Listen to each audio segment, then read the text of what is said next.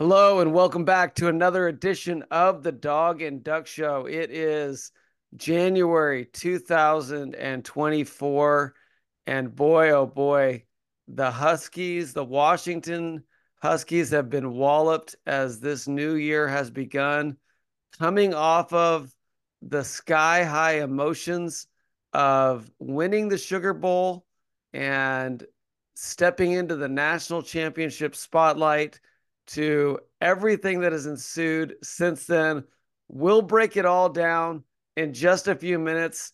But, Mark, my friend, the duck in this equation, my name is Warren. I'm the dog. But you have got to be feeling pretty good about yourself right now. Warren, it's a great time to be a Duck fan. It's a great time to be an Oregon Duck fan where we have long-term stability with our coaching staff. We have more players on scholarship than we know what to do with, and we have a rival that has completely fallen apart in the past Well, week and a half. yeah, let's talk about that. And I wanted to start off by just going ahead, taking my lumps with some potential names for this particular podcast. So these are just a few that I came up with. You may remember, Mark, about a month ago, we had a podcast that I entitled "A Duck in Mourning," and I think it's fair to say that this podcast could be a dog in mourning. We also came up with "Stop the Bleeding," "Make It Stop," "DeBroken Heart," "Dude, Where's My Roster?" and "Gone Fishing, Be Back in Spring." "Stabbed in the Back." That was from our friend Jake. And "From Tuscaloosa to Tucson," uh, by JJ. And then maybe one positive we'll throw in there, Roger That. And we'll talk about that in just a bit. But man, it has been a crazy, crazy couple weeks. As you may know, I was at the national championship game in Houston. I had a lot of confidence going into the night that the Huskies had a really strong chance to win that game, to win the national championship, and to really, put Husky football back on tap, back on the map. We knew we'd be losing a lot of players after that game, but we really believed that we had a good chance to win that game. And as sharp as Michael Penix Jr. was in the Sugar Bowl, he was just completely off all night long against Michigan. Michigan played a great game. They deserved to win. They were the better team on the night. But I think most Husky fans believe that the Dogs did not play up to their standard. They did not play their best game by any stretch of the imagination. And if they had played their best game, they could have won that game. I'm not going to say that the Huskies were robbed. I'm not going to say that that Michigan didn't contribute to some of the poor play and the breakdowns, but I think in my heart of hearts, and most dogs would agree with me, that that was a game that we could have won, and we just were not on that night. And so it was a disappointing loss. But most of us walked out of the stadium, I think, with our head high, really confident that we had the right coach, confident that we had the right system, confident that we were headed in the right direction, and that we had a roster that was going to be able to reload and keep going. Um, and really believing, hey, like as we enter into the Big Ten next year, this is a team that's going to be in the top 4 or 5 teams in that conference year in and year out. Yeah, I mean, I'm torn here between just being the ultimate heel and just taking shots wherever I could get them, or entering into this conversation with a little bit of empathy. And I do have to say, like, I do feel genuinely bad for Washington fans, both on the Oregon fans know what it's like to have your team lose in the national title game. So we've felt that experience. We also know what it's like to have a beloved coach leave, and I'm not talking about Mario Cristobal or Willie Taggart, but when Chip Kelly left to the NFL, that was very much a similar feeling of like we're on top of the college football world, or feel like we're about to be on top of the college football world, Yeah. and then all of that kind of gets called into question.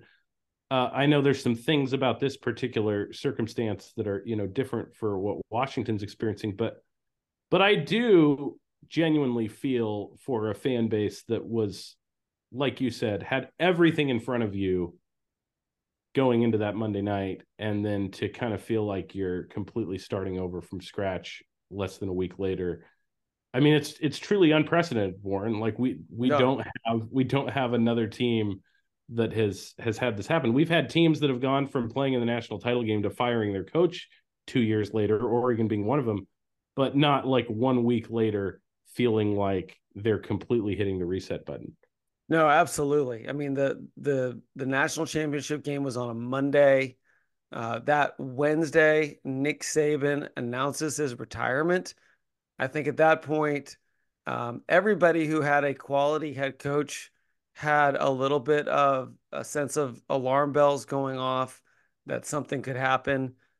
We have all kind of openly talked about the fact that if that Alabama job opened up, it seemed like Dan Lanning would be a candidate that would be highly considered. Of course, we know that Dabo Sweeney had played at Alabama, and it seemed like maybe that might be the one job that he might leave Clemson for. We knew that Steve Sarkisian had worked under Nick Saban, and maybe he felt like that would be the step that he needed to take. Um, but I think most people were not thinking as Kalen DeBoer as being the top option in that candidacy. But as it turns out, it appears as though he was the top candidate. Saban was represented by Jimmy Sexton, who also represents almost every other major head coach in college football, including Kalen DeBoer, who took on Sexton as his agent in October, and one by one the dominoes fell. Yeah. Lanning, comes out and publicly professes his loyalty and allegiance to Oregon Ducks, which prompted kudos and respect from Husky fans. Right. Right. I mean, did you see that coming? Oh, no, no. I mean, I've got screenshots of some prominent Husky fans on Twitter kind of echoing that praise of Dan Lanning. But that does need to be touched on just for 1 second, Warren, if I Yeah. may. The the timing of Saban announcing his retirement, and by the end of that day, a rumor was started that Dan Lanning was in Tuscaloosa Mm-hmm. negotiating for that job. That rumor was put forth in part by a sportscaster in Eugene, Oregon, at the local Eugene TV station, who used to live in Tuscaloosa. He goes on the air in Eugene on live TV and says, I have some sources in Tuscaloosa that have confirmed Dan Lanning is currently in Tuscaloosa. We'll see what comes to that. Well, that sent Oregon fans into a tizzy, saying, we have a local Eugene guy saying that Lanning is in Tuscaloosa. And it just didn't sound quite right. I was texting back and forth with some Duck friends, and I was like, Mm-hmm. there is something missing from this. Like, I understand that this guy is a professional newscaster, but like, this doesn't sound accurate. And then sure enough, Dan Lanning was at home watching a Jason Bourne movie with his kids, and he tweets out or sends an Instagram video of him hanging out with his kids, and immediately kind of squashes that rumor. Yeah. And there was just kind of an exhale of like, okay, that's right. We knew not to believe that there was nothing to that. this poor Eugene sportscaster had to go on and make a public apology. He's not going to be have a lot of fans in Eugene going forward, but that was a crazy segment even Yeah, before the DeBoer rumors started up. absolutely. And like I said, credit to Lanning for publicly and quickly, just making it clear he was not interested in the position. Uh, Dabo apparently, was either not considered or turned it down. Steve Sarkisian was not interested or turned it down. And when you started looking at those top candidates, all of a sudden you have a guy in Kalen DeBoer who was 3-0 against Dan Lanning, 2-0 against Steve Sarkisian, coming off of a 14 and 0 season up until the national championship game. And there wasn't a better option out there than Kalen DeBoer. And as the details of that have come out, it it has become very clear, very obvious that this was a job opening that had been in the works for months. As I mentioned, Sexton became DeBoer's agent in October. Not long afterwards, Jen Cohen left as the AD for Washington, goes to USC. Troy Dannon shows up. Job number one for him is to get a contract for DeBoer. He puts a contract in front of DeBoer somewhere around $8.7 million before Thanksgiving. DeBoer turns that down and declines and wants to wait till the end of the season. After the season is over, um, Dannon puts another contract offer, this time for $9.4 million per year. Again, that does not get done. That deal does not get done. And then the opening comes about, and DeBoer, you know, takes about 24 hours, makes a decision, announces to the team that he's leaving, gets on a plane, and the next we see him, he's wearing crimson. And so that was a pretty brutal turn of events. And the new era of college football has only heightened and exacerbated the absolute decimation that coaching transition has had on this Husky roster. So, in addition to the normal things that happen in college football, guys graduating, seniors graduating, guys declaring early for the NFL draft. Now you've got any single guy that is not happy with the way things have gone down. He can enter into the transfer portal. He can put his name out there to see what kind of offers he might get, what kind of NIL deals might be available for him. And Mark, I honestly believe that this Husky roster had so bought in to Kalen DeBoer, so believed this kind of fatherly presence, that he was there for them and he loved them and they were a family. I think that the depth of that betrayal really produced a wave of cynicism and a wave of saying, if he's going to look out for himself first, so am I. And now you've got dozens of players who have entered the transfer portal trying to figure out what their next step is. And it's been utter chaos for Husky football. And in the middle of that, Troy Dannon's got to figure out who's the next head coach. And man, this is like a soap opera, right? Like this is pure drama. He's got to go and tear Jedd Fisch out of Arizona after their dream season with all of their hopes and expectations for 2024 and rip him out with an offer that was double what Arizona was willing to pay. And now, every Arizona Wildcat fan is feeling the same level of brokenheartedness, betrayal, anger, and hatred towards Jedd Fisch that so many Husky fans are feeling right now towards Kalen DeBoer.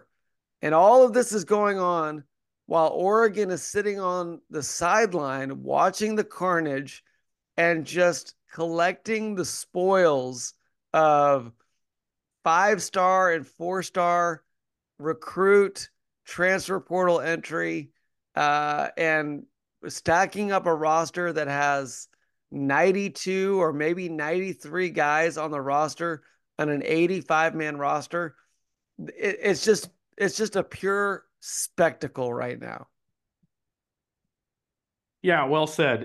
I mean, it's a lot of different things, right? I do think I mean, I think part of the level of frustration for Arizona and for Washington fans is that this is new ground. Like Arizona has not had a coach hired away for another job, I think, since like the 1980s. Like generally, Arizona coaches are fired Yeah. eventually. Like they've never had, and they had Dick Tomey for a great career, Yeah. and he retired. So they've never had a coach good enough to really be pursued by other schools. So I think this came as a shock to their system. For Washington, you really haven't been through this either. You had Sarkisian hired away Right. by USC, but even that was like Sark had plateaued a little bit. There was kind of an understanding that he had some real ties to USC. Like he took Yeah. him from 0-12 to like 7-5 immediately, and then it was like 2 or 3 years where they just didn't really seem to be. Yeah, but the season that he left, they finished 9-4. And they were, I think, So they were 25th, right? Like, so they were. so they had taken another step that year, and we saw what Peterson did with Sarkisian's roster. So there was a lot of hope that Yeah, they were moving into that 9 or 10 win level. But I think the reason why the Sarkisian, you know, departure doesn't sting on the same level as well, I'll give you three reasons.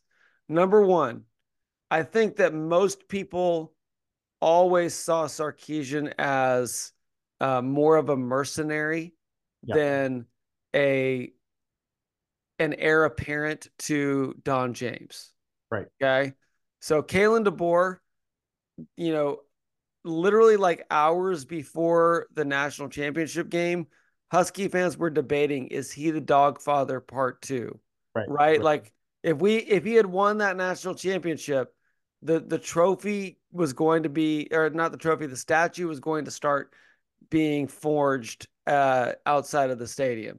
Yeah, So Steve Sarkisian, number one, was never the heir apparent to Don James. He was more of a mercenary. Number two, you already mentioned, he was from the USC family tree under Pete Carroll. Him going to USC, I think most people understood it. yep, Even if they didn't like it, they understood it. And then number three, and this is the biggest one, within about 72 hours, the Huskies announced that Chris Peterson was the new head coach of the University of Washington. yeah, And he was the guy that I think every Husky fan thought, okay, maybe this is the second coming of Don James, right. which, you know, if he had not retired prematurely, maybe he would have been that guy. But everything that happened with Steve Sarkisian was almost kind of the opposite of the way it happened with DeBoer. And I think the other thing that we have to realize is that the whole transfer portal did not exist at that point. Right. So if Sarkisian had left and within 48 hours, Azim Victor and you know Keyshawn Bieria and all of our star players announced that they were leaving as well Right. and going to USC, then it would have been just more of a knife in the stomach.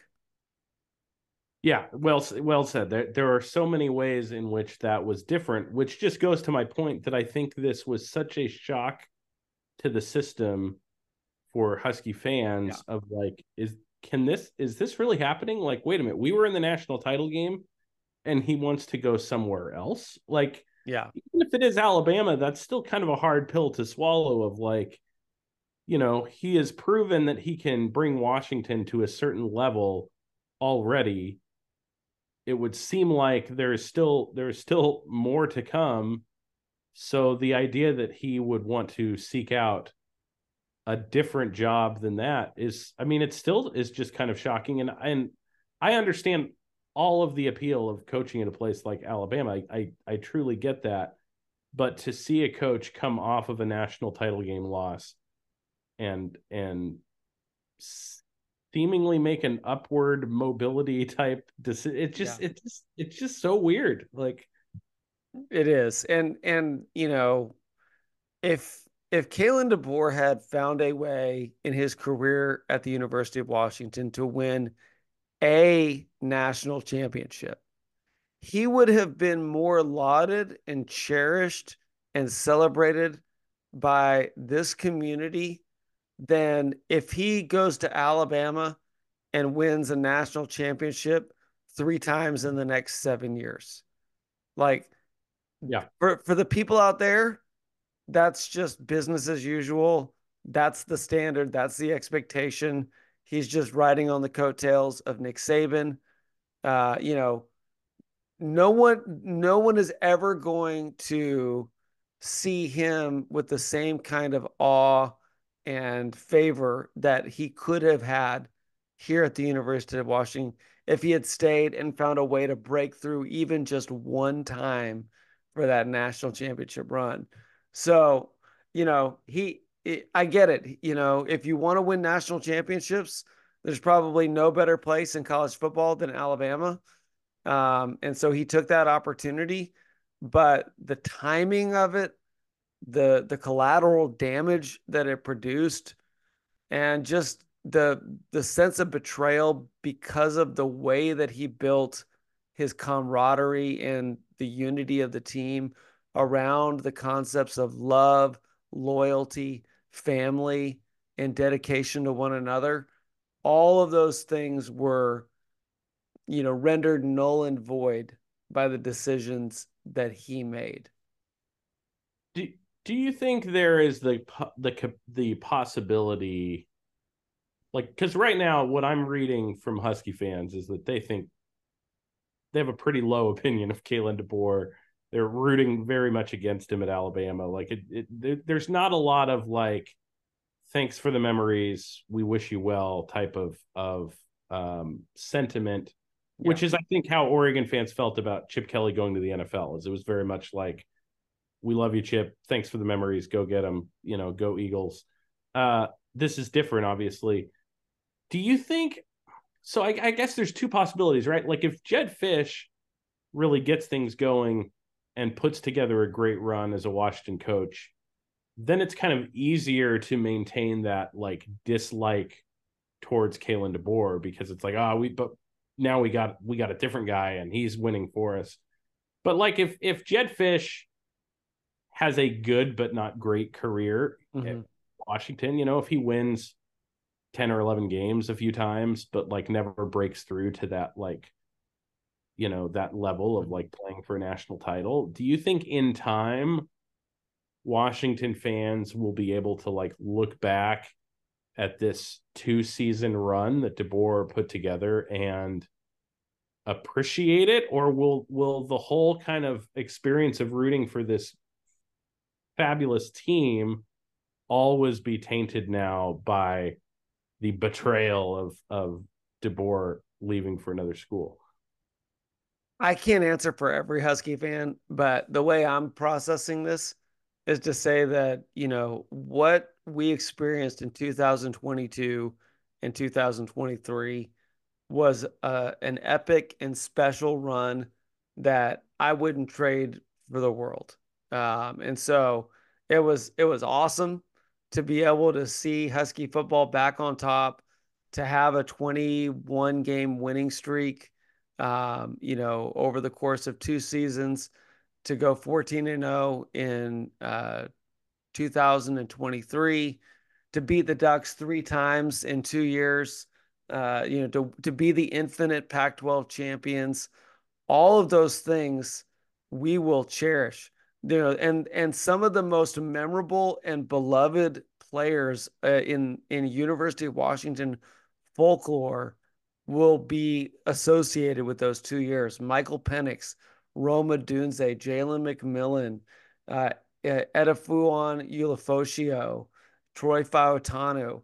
I mean, just the Dylan Johnson. The list just goes on and on. So we will always love those guys, and we will always love those seasons. And I think we will always be grateful for what Kalen DeBoer and Ryan Grubb and that coaching staff did to produce those 2 seasons. I think the you know the ill will towards Kalen DeBoer is purely around the way that he ended his Yeah. tenure with the University of Washington. If he had just even written a heartfelt letter to Husky Nation, if he had maybe done an interview where he just said, that this was, the only job that he would have ever taken, and that his lifelong dream has always been to coach at the University of Alabama or whatever that might be. Yeah. um it would have eased the blow.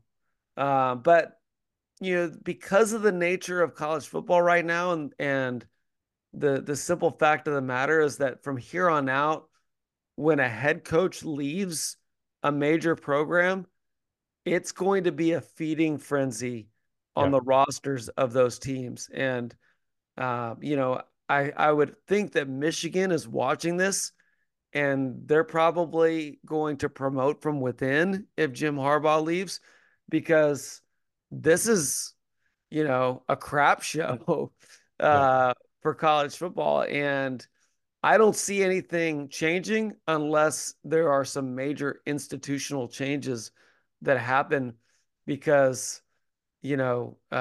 players have total autonomy at this point to enter the transfer portal. You know, anytime there's a coaching change, but really twice a year, and as many times as they want, and they can do whatever they want. They can stay, they can go, they can, try to get more money out of their NIL deal, renegotiate their contracts. And so it's going to be total chaos moving forward unless there are some, major changes. Yeah, and it's hard to imagine that any major changes are really going to come. Like I would be Yeah. in favor of a rule that simply said you can't transfer to the same school that your former head coach transferred to, essentially.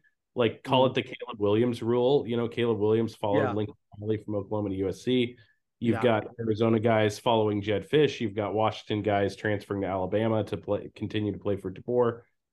I would I would ask for a rule that made that prohibited, just because then a coach is not able to poach his own roster or former roster in the same way. That Yeah. seems like that might minimize some of that. But I think you're right that Michigan is going to probably try to hire within to maintain some stability there. I think you've got schools like, Arizona went out and hired a guy in Brent Brennan from San Jose State, who he's coached at Arizona. His wife graduated from Arizona. His brother played football at Arizona. So he has some ties there. So I think they're hoping this is a guy that's going to want to be here for a Mm-hmm. long time. Mm-hmm. They're not looking for the mercenary hire of the guy that's going to come in and win a bunch of games and then move on somewhere else. They want somebody that's going to be there for a while. So I think that's the next step now is every school is going to be looking for their Kyle Whittingham, right? They're going to be looking for Right. who's the guy that can win, but also is going to stay here. The thing is, I think we all thought Washington found that, right? That's right.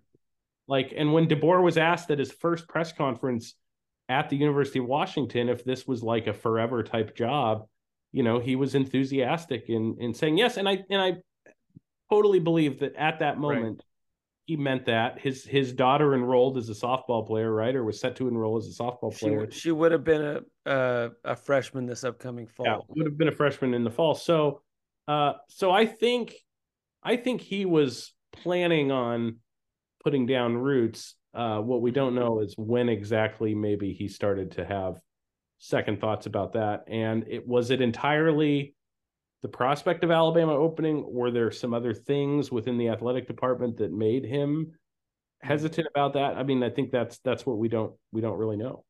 Yeah, no, we don't know. We can only speculate, but I mean, my personal theory, call it my conspiracy theory, is that Sexton reached out to DeBoer, maybe around the time that Jennifer Cohen left. Sexton reached out to DeBoer and said, "Listen, I can get you Alabama if you want to come on as a client," and that piqued DeBoer's interest enough that you know, he signed Sexton. And then at that point, Sexton had all of the major chess pieces under his control. He had Saban, he had, uh, Sarkeesian. I believe, does he have Lanning as well? My understanding was Lanning was represented by another guy that is Okay. in that same firm. Oh, okay. Yeah. But I mean, most of Lanning, the, should be said, Lanning did not negotiate a new contract out of this the way that Sarkeesian and Norvell did.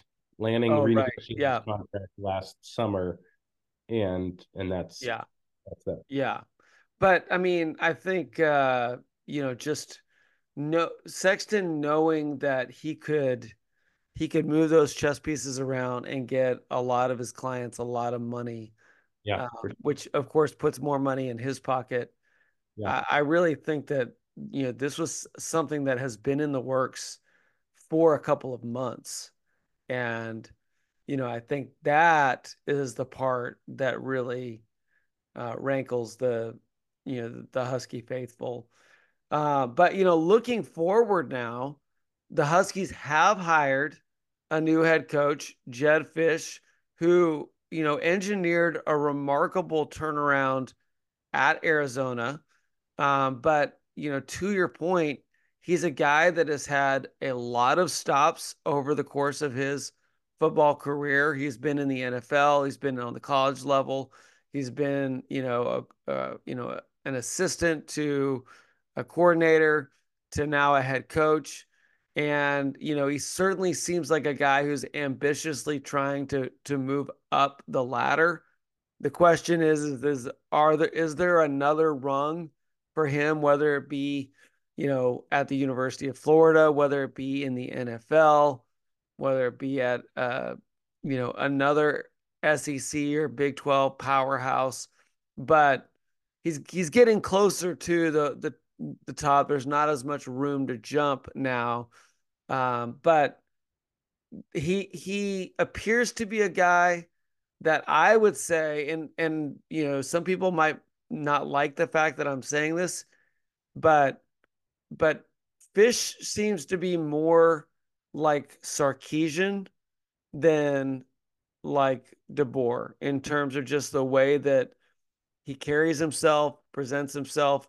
I think he sees himself as a highly ambitious, go-getter type of personality.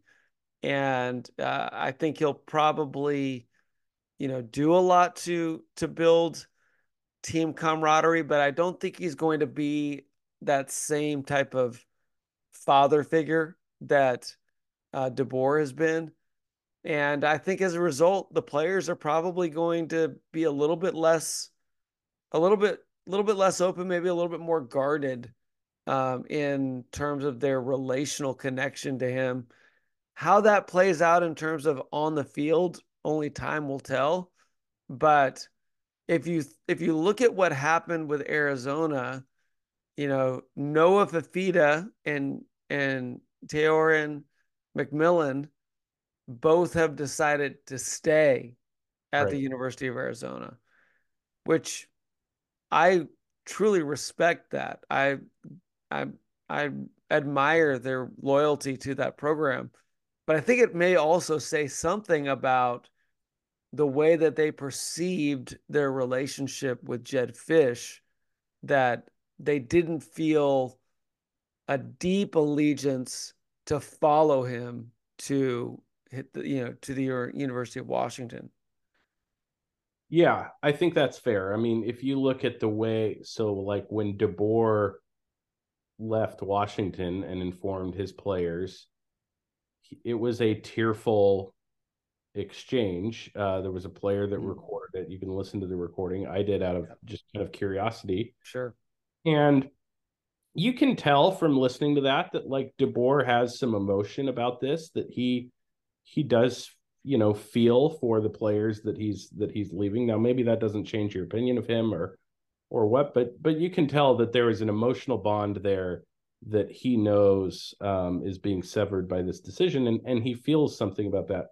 My understanding with Jed Fish is that it was a 3 minute announcement basically. Then he walked in and told the guys that he was leaving and went to the airport and and took almost his entire coaching staff with him. And I think you're right. I think now there are some Arizona players that have decided to follow Jed Fish. So I don't think he's like he can't be totally impersonal if there are some of these guys that really do want to continue to play for him. But it does seem like there was something in the connective tissue of that Arizona team that maybe goes beyond what he was providing as a coach.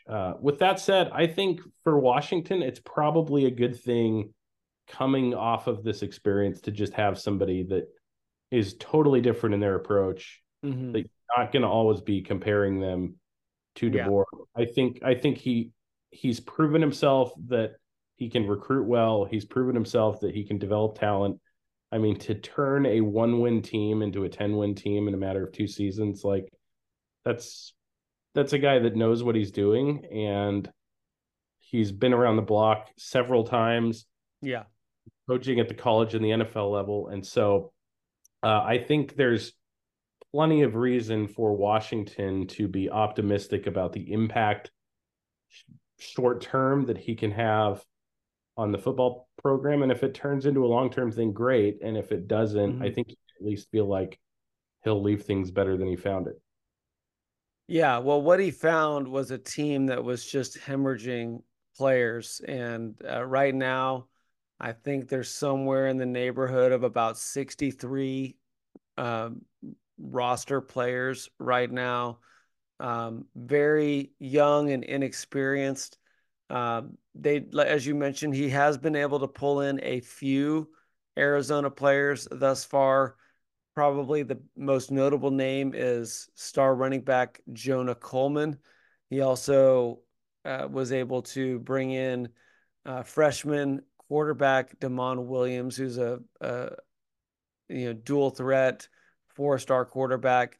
But the biggest news for Washington Husky fans tonight is that transfer portal quarterback Will Rogers has taken his name out of the portal again and re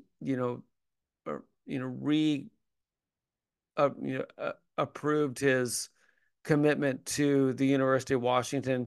So we have a quarterback now. We have a starting quarterback. We've got a backup quarterback. We've got a 2025 recruit that has also committed to the University of Washington, which is a vast improvement from 24 hours ago when we had zero quarterbacks on the roster.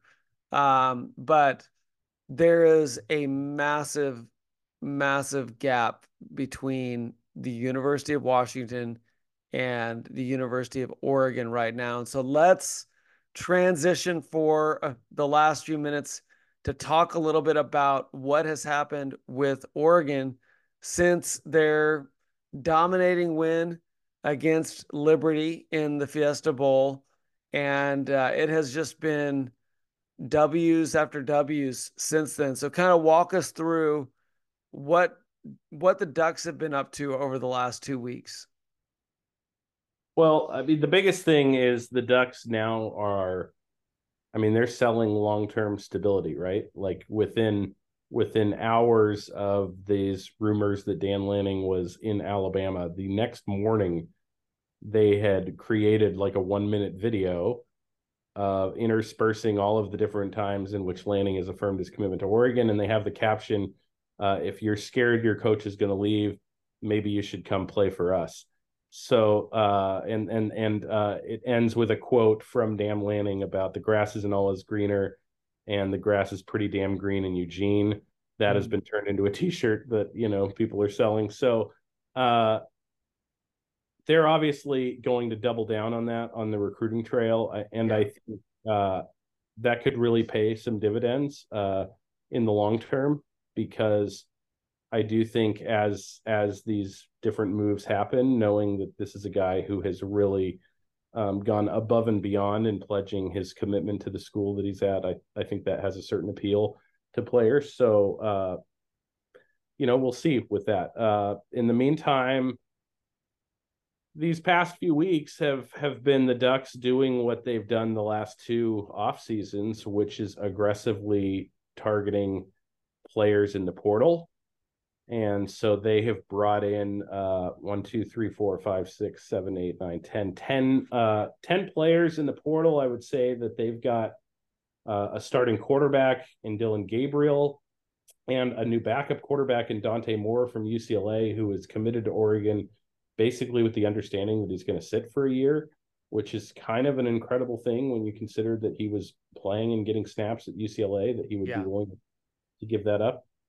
They pulled a running back, Jay Harris, from Northwest Missouri State, who is one of the best football players at the Division II level, and has the physical skill set to really be a powerful running back. And I think he will slot in nicely, splitting carries with Jordan James and Noah Whittington. They got a receiver from Texas A&M and Evan Stewart, who is one of the most highly regarded receivers in the transfer portal.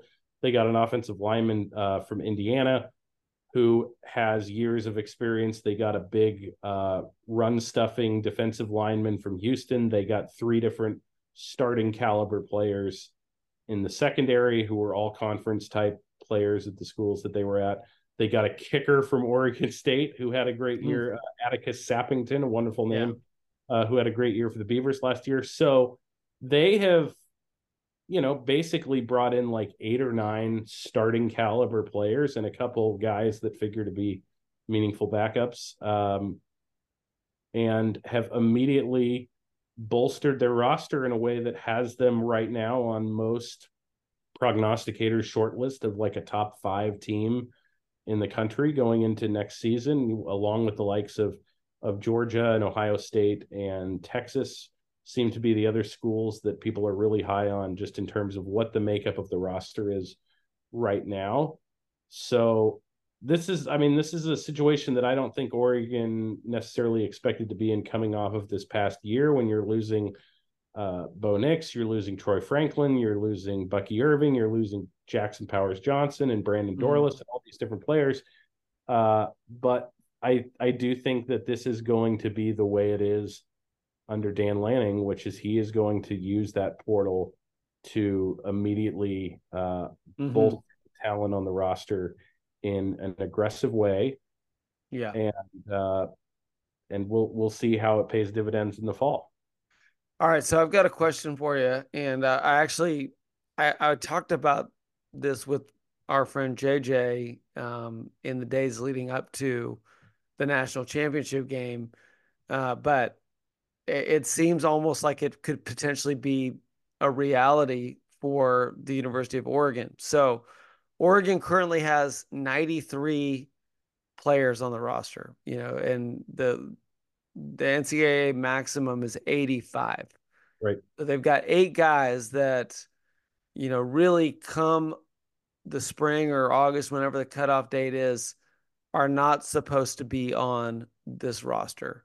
Yeah. And the question that I posed to JJ, and I'll now pose to you, is, with the introduction of NIL, players can get paid a substantial amount of money to be on a roster, whether or not they have a scholarship. And with that money, they could pay their way to whatever school they want to go to. So my question is, is there a chance that, 90 or 92, whatever, players might be on this roster, and that some of these guys are just using the NIL money that they've been given to pay their own way to be preferred walk-ons? Or do you think that at some point in the next couple months, Lanning will release 8 of those players to get the roster numbers down to 85? Yeah, Lanning's been pretty clear about this, that that they will over recruit with the assumption that certain players on the roster are going to transfer. And I don't think that that's determined right now who those players are.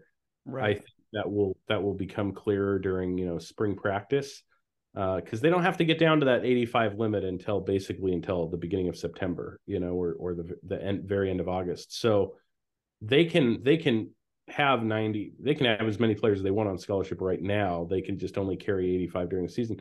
I don't think they're going to have 90 some scholarship caliber players by September. I think there's going to be 8 or 9 guys that are going to transfer out at the spring. I think the coaching staff has done a really good job of being clear in communicating expectations, and I think they're going to be honest with guys who if their path to playing time is blocked for the foreseeable future. They're going to be honest with those guys that their best opportunity to play is to probably go somewhere else. It seems like when that has happened in these past couple of years, the guys that have left Oregon since the Lanning era have started don't seem to have a lot of bad blood towards Lanning or the Oregon coaching staff. So I think I saw Lanning on the Pat McAfee show, and McAfee basically kind of asked him about like who lands 2 quarterbacks at the same time in the transfer portal. And Lanning said that they sell players on competition. And he said, we tell every guy that comes here, from the moment you step on campus, we're going to be trying to find someone that's better than you to replace you. Um, Mm. and what they're appealing to is the guys that have that competitive instinct, that they want to compete against the best, that they say, Mm-hmm. yeah, bring in an all conference guy to challenge me at my position, because that's going to make me better in the long run. So Mm-hmm. he seems to have done it. I think this is the sort of thing that could really backfire if it's not handled in the right way. It could lead to kind of some real dissension if guys feel like they're just being discarded. But I think that the way uh, that this has been communicated to players seems to work. Guys seem to buy Mm-hmm. into that,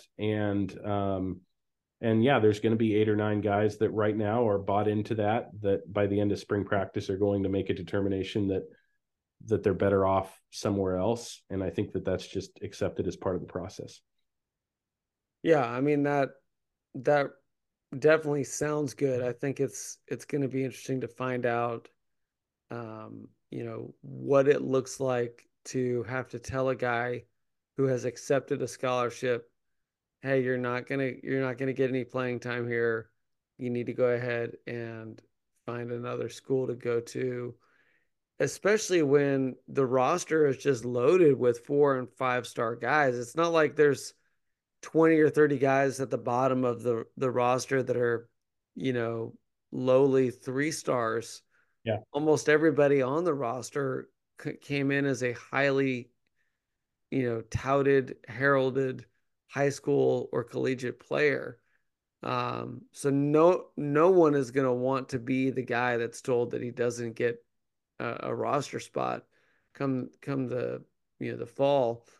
When you look at what Oregon has done in the transfer portal, really the only school that comes to mind right now that has had a similar amount of success is Ohio State.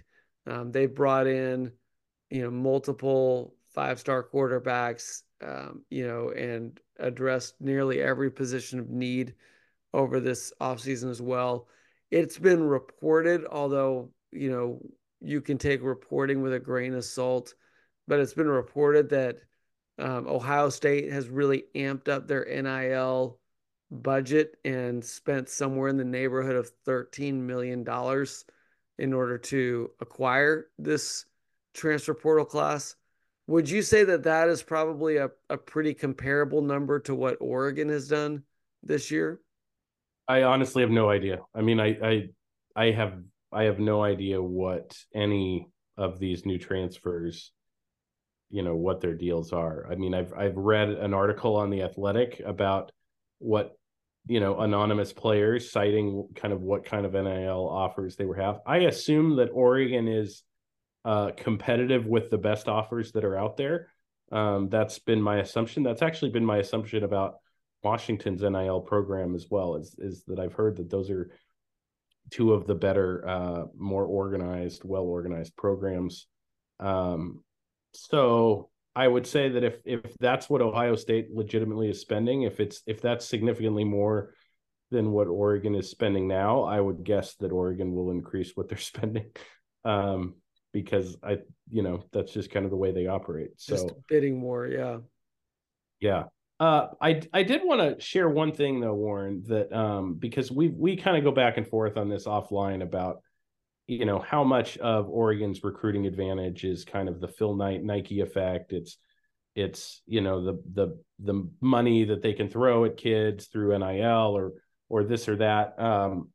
So one transfer that Oregon is still on the market for is near and dear to your heart, and it's Jabbar Muhammad from Mm, Washington, outstanding cornerback yeah. uh, in the Huskies. So he took a visit to Texas, and Steve Sarkisian, he's from the state of Texas, has a cousin that plays for the Longhorns. He took a visit to Alabama, and his former coach, Kalen DeBoer, and it basically said at the end that he had wanted to make a decision at the end of this past week, but then added a visit to Oregon this coming weekend and is now waiting to make his decision until he visits Oregon. Some of the recruiting websites have now put in an official prediction that he's going to land with Oregon. But I found this quote from Jabbar Muhammad when he was asked about how the Oregon coaching staff, like who he has been in contact with. And he said, everybody, literally everybody, from Coach Wadud, who was the cornerbacks coach, to Coach Tosh. Coach Lanning calls me every day. I've never had that. FaceTimes me literally every day. I spoke with the OC yesterday, spoke with the offensive coordinator. It's wild how connected and together those guys are. And then he says they have stability there, obviously, with Coach Lanning turning down jobs and everything. Oregon's building something really special. I thought this was telling that here is a guy who I'm sure Jabbar Muhammad is getting very nice NIL offers from all of these schools that he's visiting, and he's very deserving of it. But it does seem like if Oregon is able to land him, a huge part of it is simply that they have an approach to recruiting that not every school is able to match in terms of like the grind of what they're willing to do. When he says that Lanning is FaceTiming him every day and he's never had a coach do that, I think that sort of thing kind of gets undersold when Mm-hmm. we talk about the Nike effect and the Phil Knight effect and all of this and all of these, inherent advantages that come with being at Oregon. I think all of those advantages are multiplied when you have a guy like Lanning that's willing to put in the elbow grease to make these sorts of efforts at a star player. So I thought that was interesting. Yeah, I mean, clearly Lanning has built his career on the back of, really aggressive, effective recruiting. I think that's been his MO wherever he's gone. He assembled a staff that was really committed to recruiting, and now that is paying off in a major way. It's pretty remarkable that he still has time to watch the Bourne Identity with his family on a Tuesday night. But yeah, I think that's you know one of the greatest strengths of Oregon is that they are a team that is really committed to recruiting highly talented players, and they found a way to market themselves to those players so that they're able to set themselves apart. And obviously, everything that Phil Knight and Nike has done over the last 25 years has created the type of momentum and sizzle that really plays well with 18 to 22-year-old college football athletes. But that doesn't take away from everything that Lanning and his staff are doing to build this program. And I think, that's why when Troy Dannon was, when he opened up the press conference for Jed Fish, he said that the number one thing that he was looking for, like the first of about 5 characteristics that he was looking for, was a maniacal recruiter.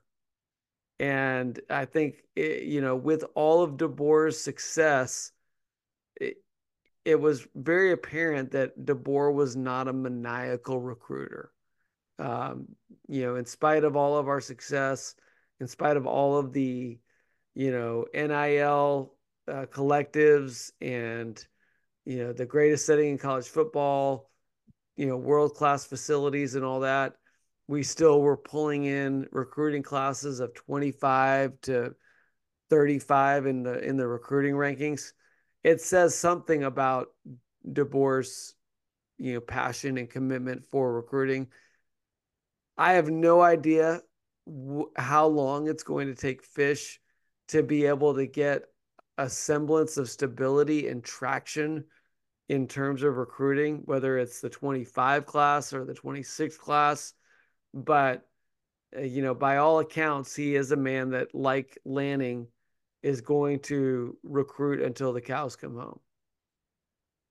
Yeah, and I think especially with Washington moving into a different and a tougher conference and having to compete nationally against schools like Ohio State and Michigan, I think it makes a lot of sense for them to prioritize that. Yeah. Well, hey, we're gonna wrap things up, and we will um, we'll be back soon. It's been a crazy couple weeks, but this is the Dog and Duck Show, and like I said, this if you are a person that doesn't watch soap operas but enjoys college football drama, then being a fan of the Dog and Duck Show is a perfect recipe because it's amazing to me over these last few years the massive swings in terms of the storyline. I mean, it's like a season of Cobra Kai over here from one episode to the next. You never know whether Miyagi-Do or Cobra Kai are going to be on top at the end of the episode. So it's a lot of fun. But for all my dog fans out there, enjoy the fact that we are the infinite Pac-12 champions. Enjoy the fact that we are riding on a 3-0 streak over the University of Oregon. Enjoy the fact that we were the national champion, runners up, number 2 in the nation, and hold on as we go through this wild ride and see what Fish has cooking as we go through the spring game and then into the fall. We have no idea what 2024 is going to look like for this Husky roster. Our work is cut out for us, but for every Dog fan out there that is pulling out their hair and hanging on by a thread, go Dogs. And for all my Duck fans, enjoy the fact that Dylan Morris threw for more yards against Michigan than Michael Penix did, and enjoy enjoy enjoy the fact that the only Washington coach of the last 30 years who had a winning record against Oregon is no longer a Washington coach. So go Ducks. All right, guys. We will catch you next time. Husky Nation, it's the end of the third quarter. Are you looking for the perfect tequila for your next get together? The answer is born from a hero, Hero de Leon, direct from the prestigious Murguia family just outside Guadalajara, honoring their great grandfather who saved Mexico from a horrible civil war. It's authentic, courageous, with great integrity, just like the General. Enjoy the smoothest Blanco tequila you've ever tasted, or the rich flavor of our Reposado, aged for 7 months in American bourbon barrels. Or the ultimate tequila, our Añejo, which is aged for 18 months in the same bourbon oak barrels. Go to your favorite liquor retailer or restaurant and ask for Hero de Leon, because it's always the end of the third quarter. Imported by Zombie Beverages, Mercer Island, Washington.